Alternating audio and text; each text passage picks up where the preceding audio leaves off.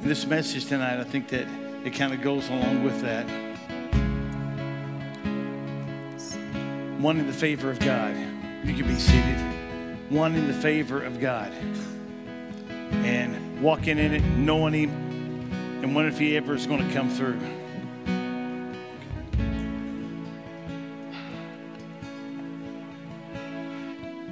If you notice anything on my jacket, it's drill. It's not drill from me. It's drill from Him.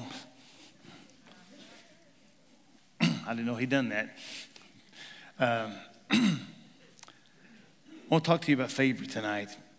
And has anybody ever prayed for favor? Yeah. How many of y'all pray for it regularly? Anybody pray for it regularly? Yeah. Lord, I'd like some favor in this. Yeah. No. Yeah. It's just something that is attainable.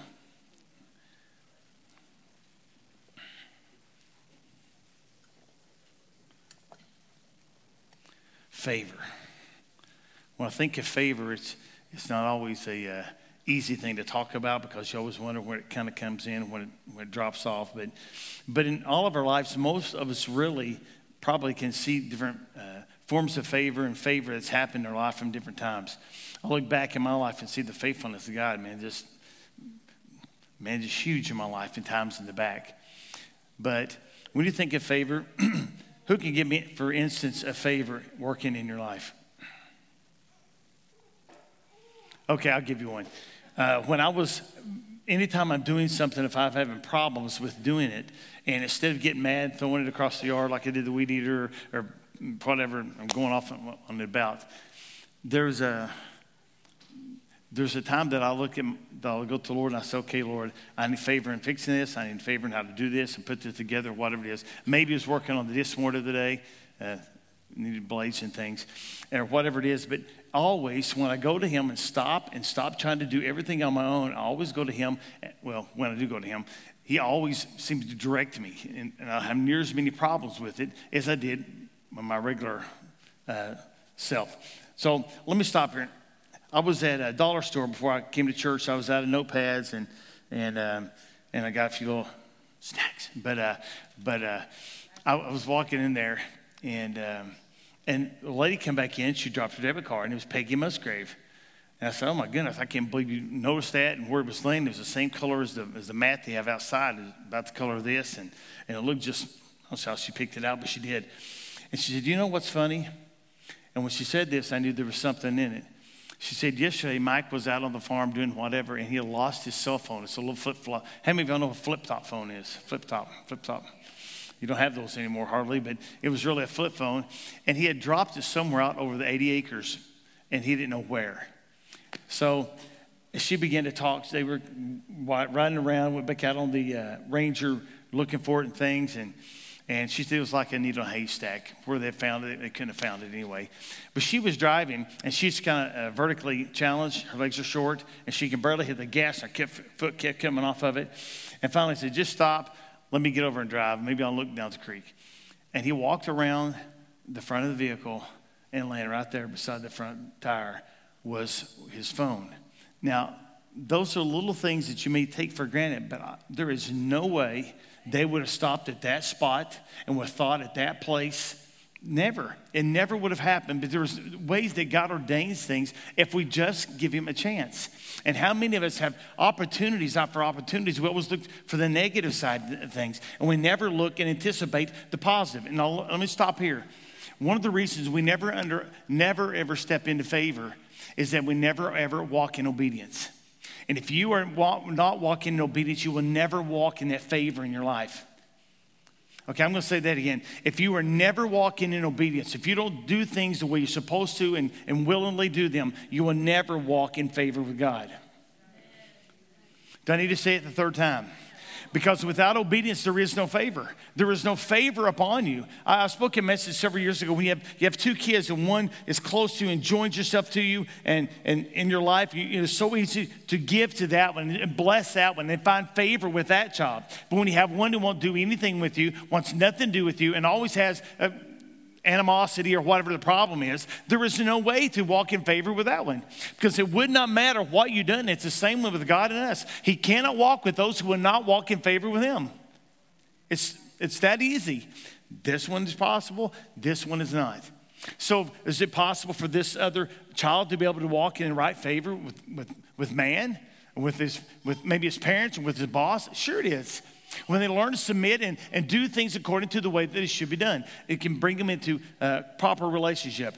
I've got another example I'm going to tell you about a story. I've told it before, but I told the story this last Wednesday night about shake proof, about your faith and et cetera.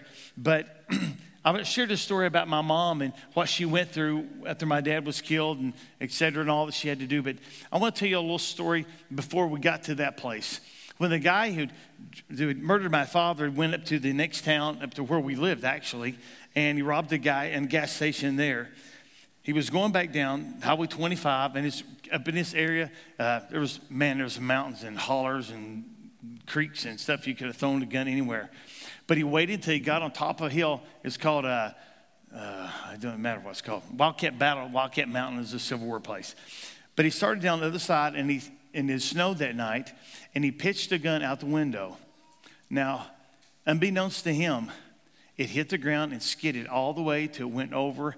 And around where I'm from, when they have culverts, this culvert made it go down 200 feet down the bottom of a big ravine. And there was a big culvert there, and it slid. Part of the barrel was over top of the hole. If it would have been another 2 inches, it would have went right on down, and they would never found the weapon. Now, that may not sound very whatever, but it was that was the favor of God tying him to all of the places he had robbed. Now, was he walking in obedience? No, he wasn't. Was my mother? Yes, she was. I think that being found in him, that gun over in a place where there was ice and snow, it could have slid on over and it didn't, but the cops found that gun laying right there on the side of the road. It could have went down to an irrecoverable place. Now here's my point. Many times in our lives when we don't think that God has given us favor, we have. He has given us favor and he's given us direction. He's given us many times in our lives when we didn't think that it was possible that he would. I want to go to go to Luke chapter 5 and verse 5. Chapter 5, verse 1.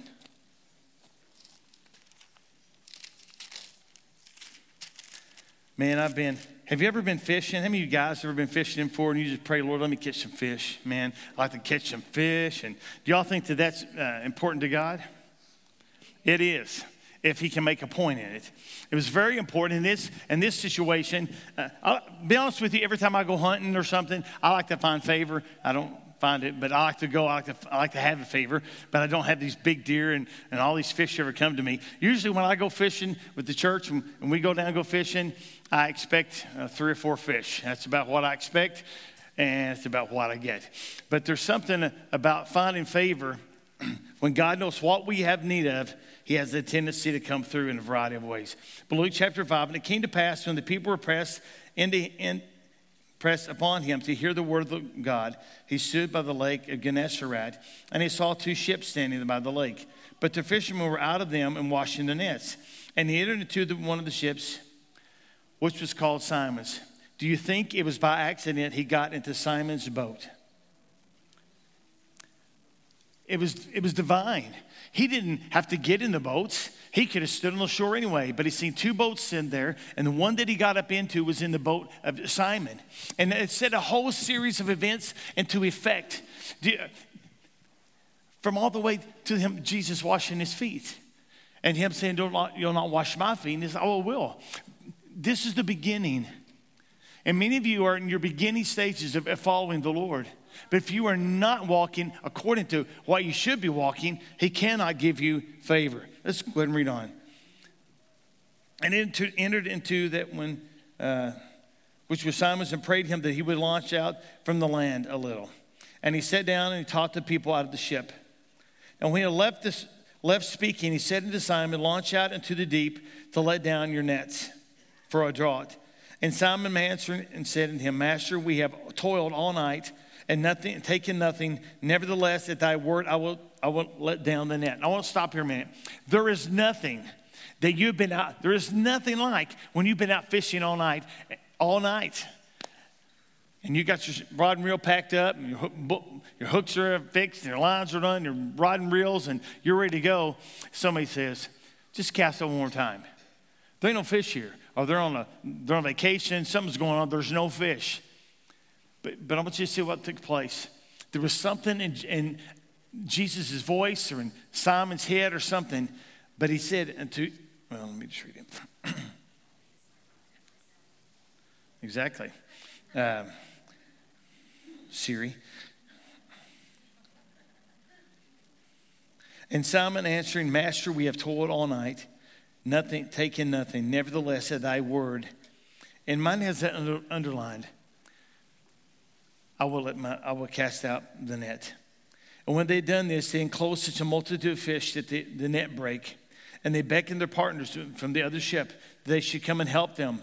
And they came and they filled both ships, so they began to sink.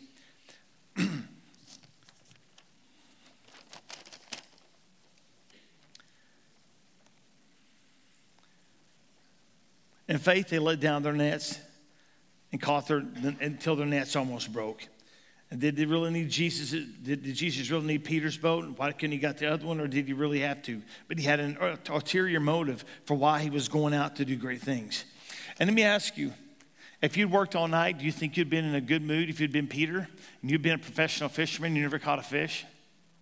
I guarantee you, Peter was pretty exhausted on his efforts. And I don't know about you, but when I get in fishing like that, I don't want to go back out. Anybody here? Even Jason Sanders, I don't think he would. Even Tyson, I don't believe he would. He said, "Dad," he probably said, "Dad, if you want to go back out and fish and cast the net, go ahead, but I'm not going back out." But he was frustrated. And did you know that many times it's our frustration, it's right at the brink of God coming through with a great miracle. Many times, you and sitting in here in this place, you have trusted God, but you're beginning to doubt, and you're beginning to wonder about if things are going to come your way or things going to turn around, but they are if you'll just hang on.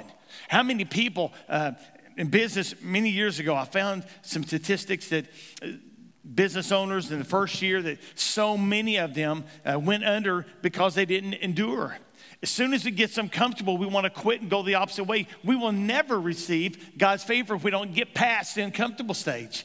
I don't care what you've done in life. If you've ever been successful, it's after you've been through the hard times. Hello. It's after you've been through the uncomfortable times that you finally begin to walk into that favor. I want you to go to book of John, chapter 21.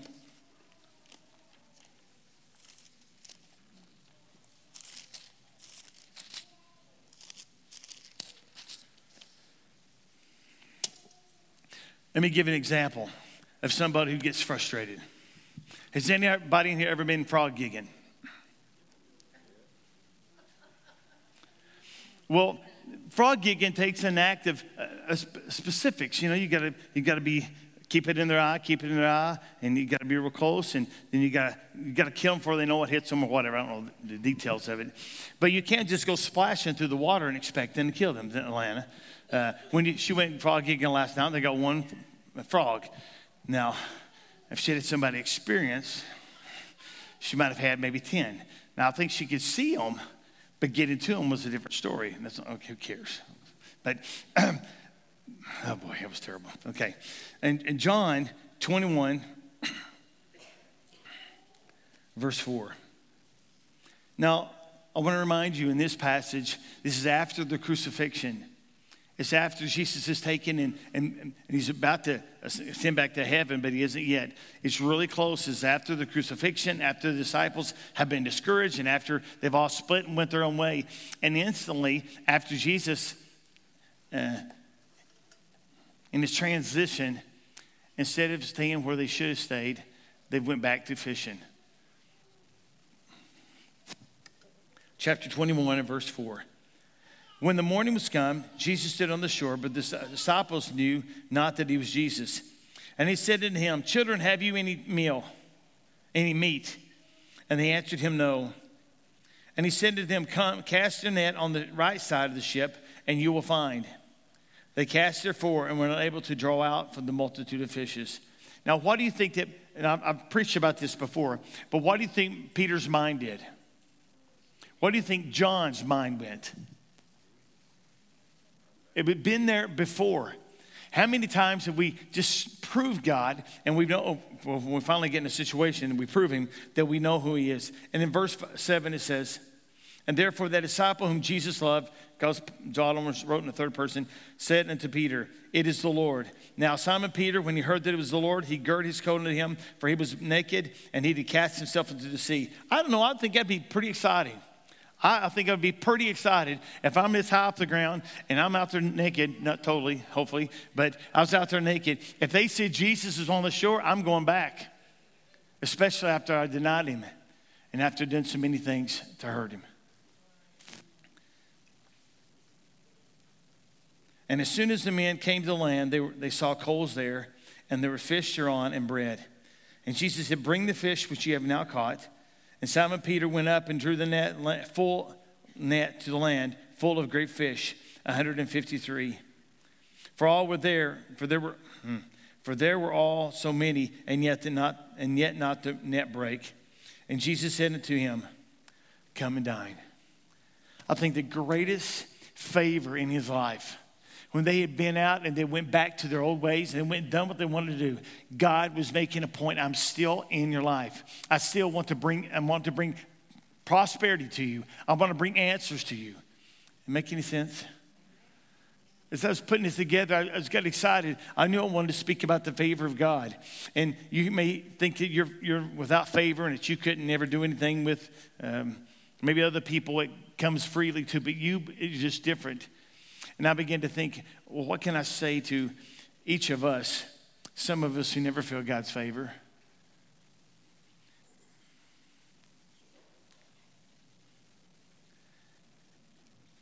So use such a practical thing as Peter. And you may be thinking, yeah, but it's Peter. How many of you denied the Lord?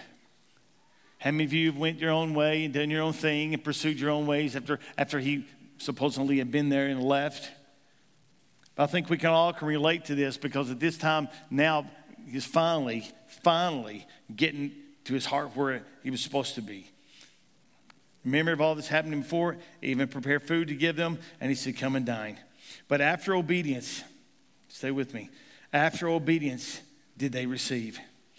And friend, if you don't ever walk in obedience, I've been speaking about that a lot lately, and I don't know why, but there's something about obedience that brings you into right standing with God. What does obedience do? It brings you an understanding that you know that he knows what he's talking about. If he says you're giving him the benefit of the doubt, I guess you would say. But when you walk in obedience, you actually can receive. They actually got the fish, which they were pursuing. And the second last thing, most of the time we overlook, was the 153 fish. What did they do with the 153 fish? They sold them. Not only did their faith get built up, but they also had economy in their wallet because of God, because of Jesus. And they sold the 153 fish at the market, and they received that as well. Okay, but let me ask you then, my second point is, then who does God value? Who does God find value in? But you know that if he finds value in you, he's going to cause you to prosper. He wants you to find favor. He wants you to have direction. He wants you to have understanding. So who in here does God value?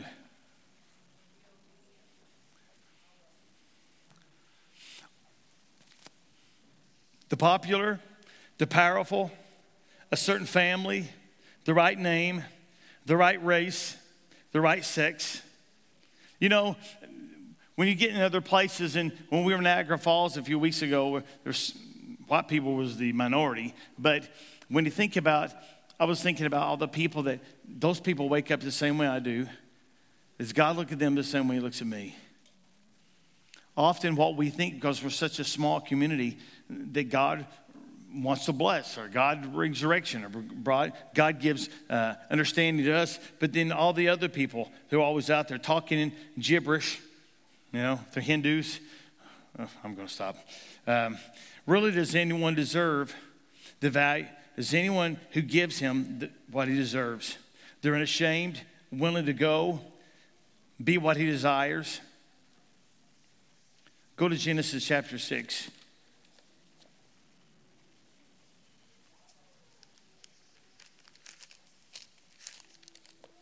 We're going to go back in time and we're going to do a little bit of Sunday school work here. But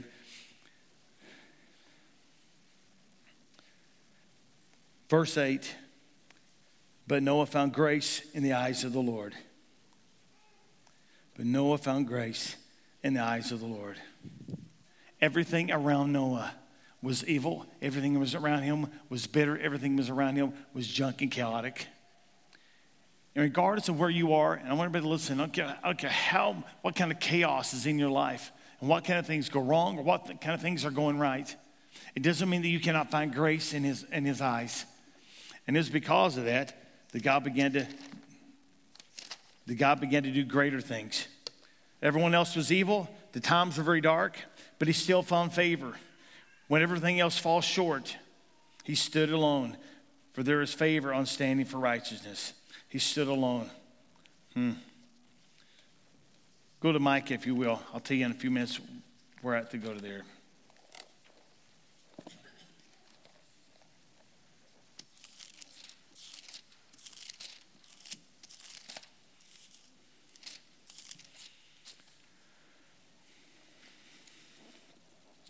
Have you ever wanted to quit?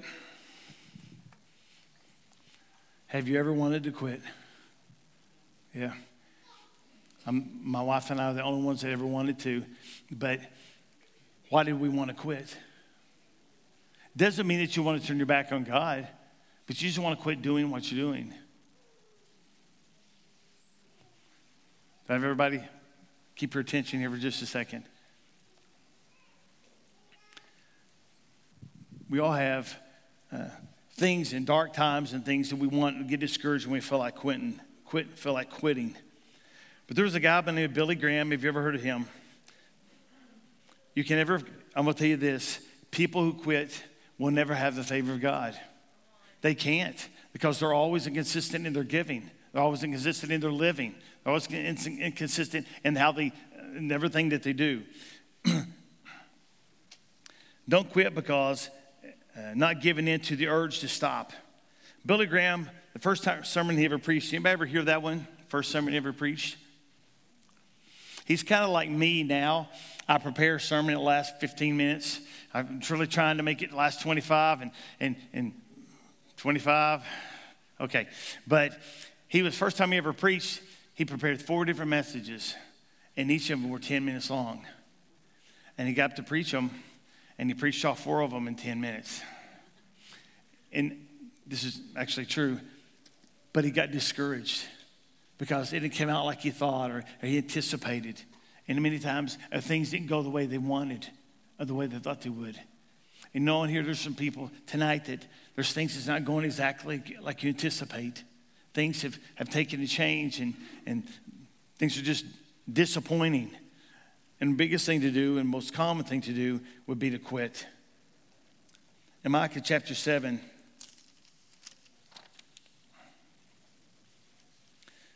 verse 8, chapter 7, verse 8. Rejoice not against me, O my enemy. When I fall, I shall arise. I won't say that again. Rejoice not against me, O my enemy. For when I fall, I shall arise. When I sit in darkness, the Lord shall be a light unto me. There's a lot of people that you may feel like want to see you discouraged and want to see you destroyed. But no way does God in any way want to see that happen. He wants you to see you get up and get going and do as you've always done. If we don't continue when we're discouraged, you will never see his favor. Until you live a life of victory, you will never see God's favor in your life or work freely. Last place, be faithful. Be faithful. I can tell you from a lot of people's perspective, there's a lot of you that have had people in who you've been praying for quite a long period of time, and you prayed and you're seeing results of your prayers coming back. on those that you prayed for. I could say Terry and Deborah just for you, Jonathan. You know, you're an answer to prayer. And I actually thought about you tonight, Jonathan, because it's easy to wonder when God's favor is going to come through. And it can come through immediately. But as he does, you just need to keep being faithful.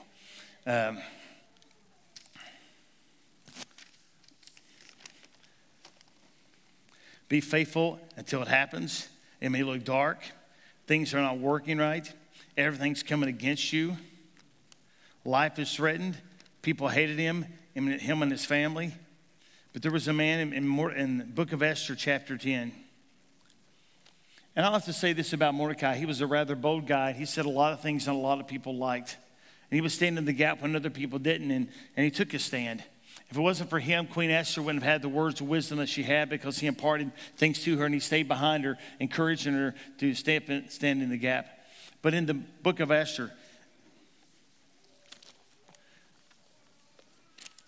Misty, I want you to get some songs ready back there.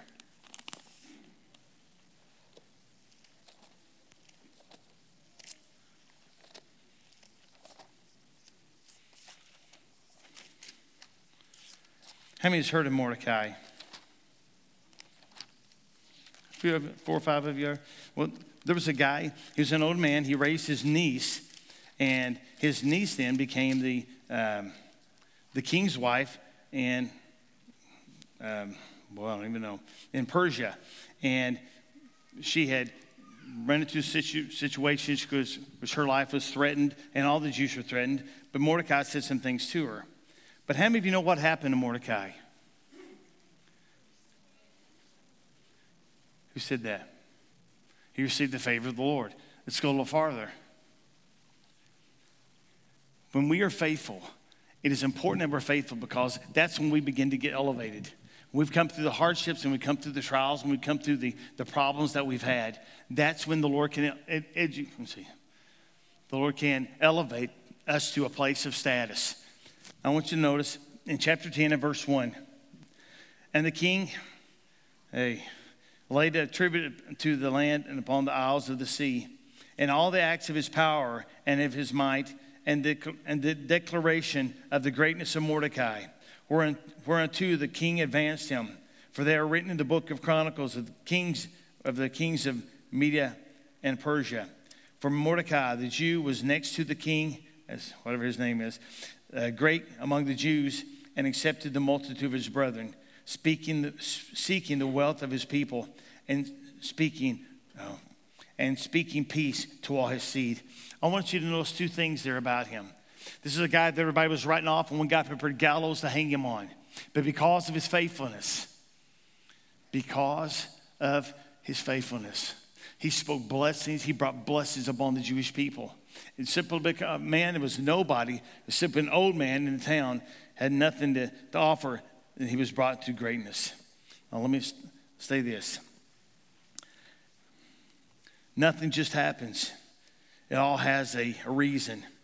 Nick gave me a message this week. I guess it's about last Sunday. And I don't know if you ever sent me a message. Something Greg Rochelle said. But he sent me a message by Stephen Furtick. And it said, it had to happen. It had to happen. When he first sent it to me, I didn't know if he was being a jerk or he was encouraging me. But I listened to the first little part, and I had to put it on hold, and I went back and listened to the whole thing. But it had to happen for you to get to where you need to go, for you to find the favor of the Lord, for you to see the faithfulness of the Lord, for you to understand all the steps that the Lord has in your life. It had to happen that way. And it was on the video, he was talking about different people and things that people go through, and that it so proves who they are. And what he was sent to me for, because he thought about what I've had the past couple of months. Now, I'm talking better tonight than I've talked any time, I think. But until that point, I began to question. But he said it had to happen. For God to do what he really wanted to do, For God to do in any of our lives, even though there may be hardships and be very difficult things, it has to happen for us to get to the place that we really depend on him. Are you with me? And boy, it just really spoke to me that Stephen Furtick was speaking a message to Dwight Hensley. Okay, not really. But it felt that way. And it was so legitimate.